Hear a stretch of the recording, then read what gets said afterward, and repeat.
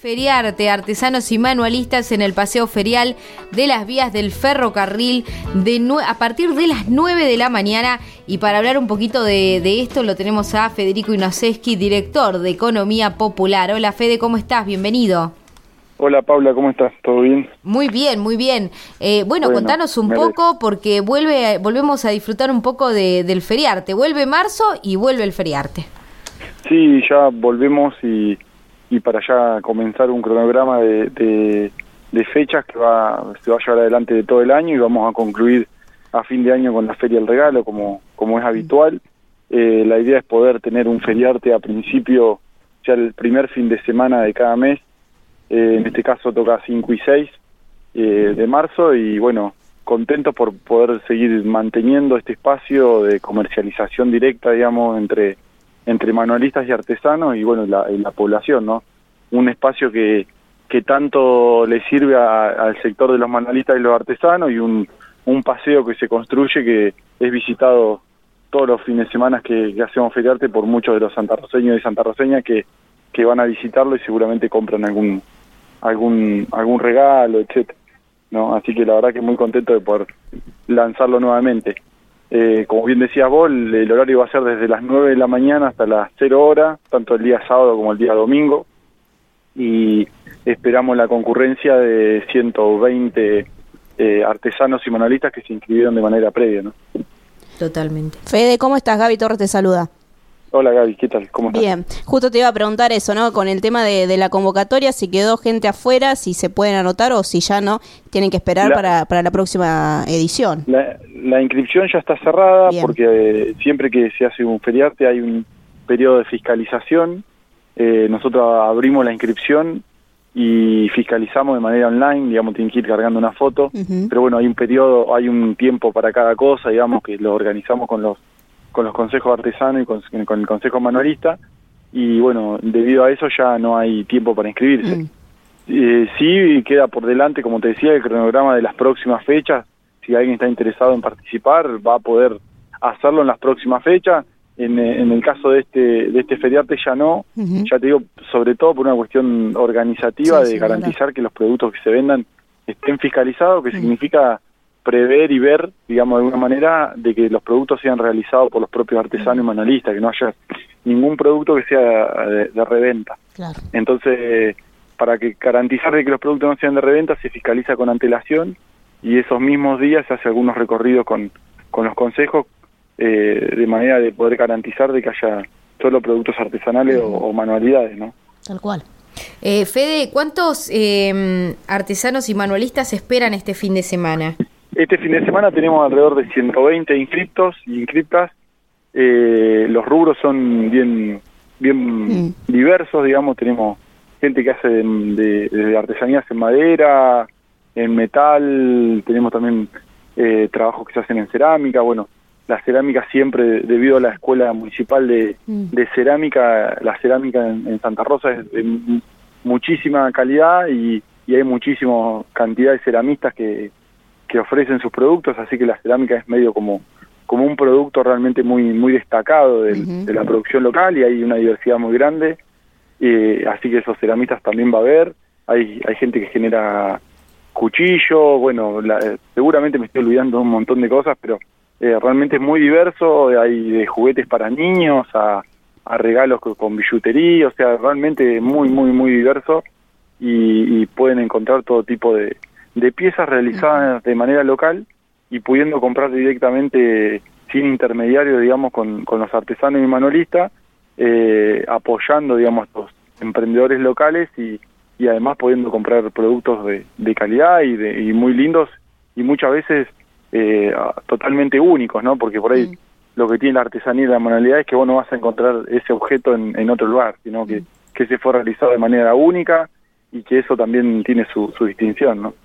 Totalmente. Fede, van a tener, sé que hay veces que han estado acompañados de los fat tracks, de espectáculos musicales.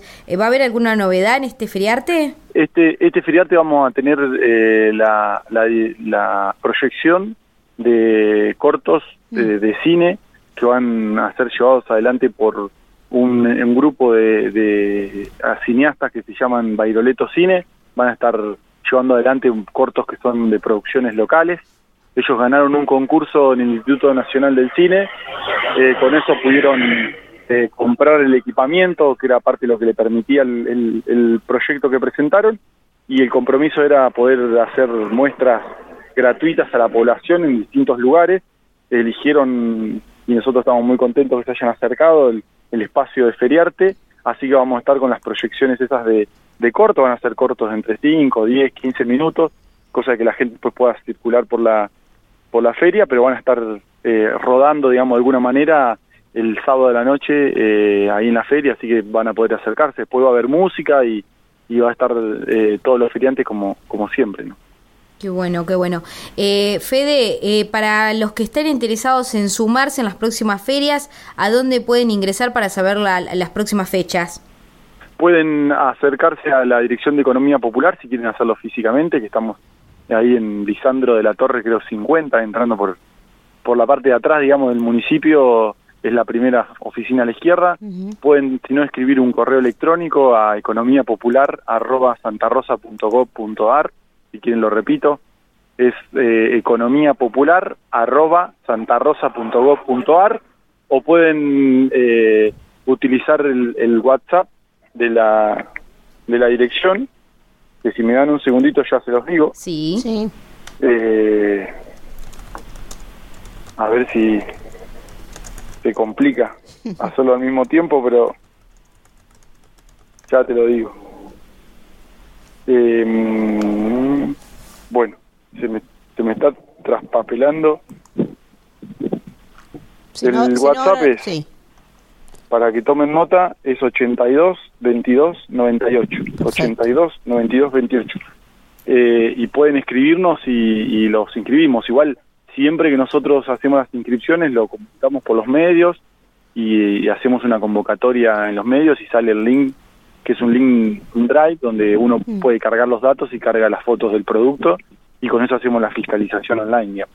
Así que eso lo hacemos siempre público. Si alguien quiere saber con antelación, digamos, cuándo van a ser las fechas, en el primer comunicado que sacamos ahora de esta fecha ya están todas las fechas del año, y en todos los medios la sacaron a todas las fechas completas, y una semana y media, 2 semanas antes sacamos siempre el link, así que en eso ya pueden acercarse, pero si no, se acercan ahí a la dirección y lo incorporamos a un grupo de mail que tenemos, que le avisamos siempre con antelación a todos los que tenemos en el grupo de mail de que se está abriendo la inscripción, y los mantenemos informados de capacitaciones, cursos, etcétera, que se están haciendo y que seguramente le pueden servir. Así que es como una especie de red que tenemos de llegada con todo ese sector importante de la economía popular, ¿no?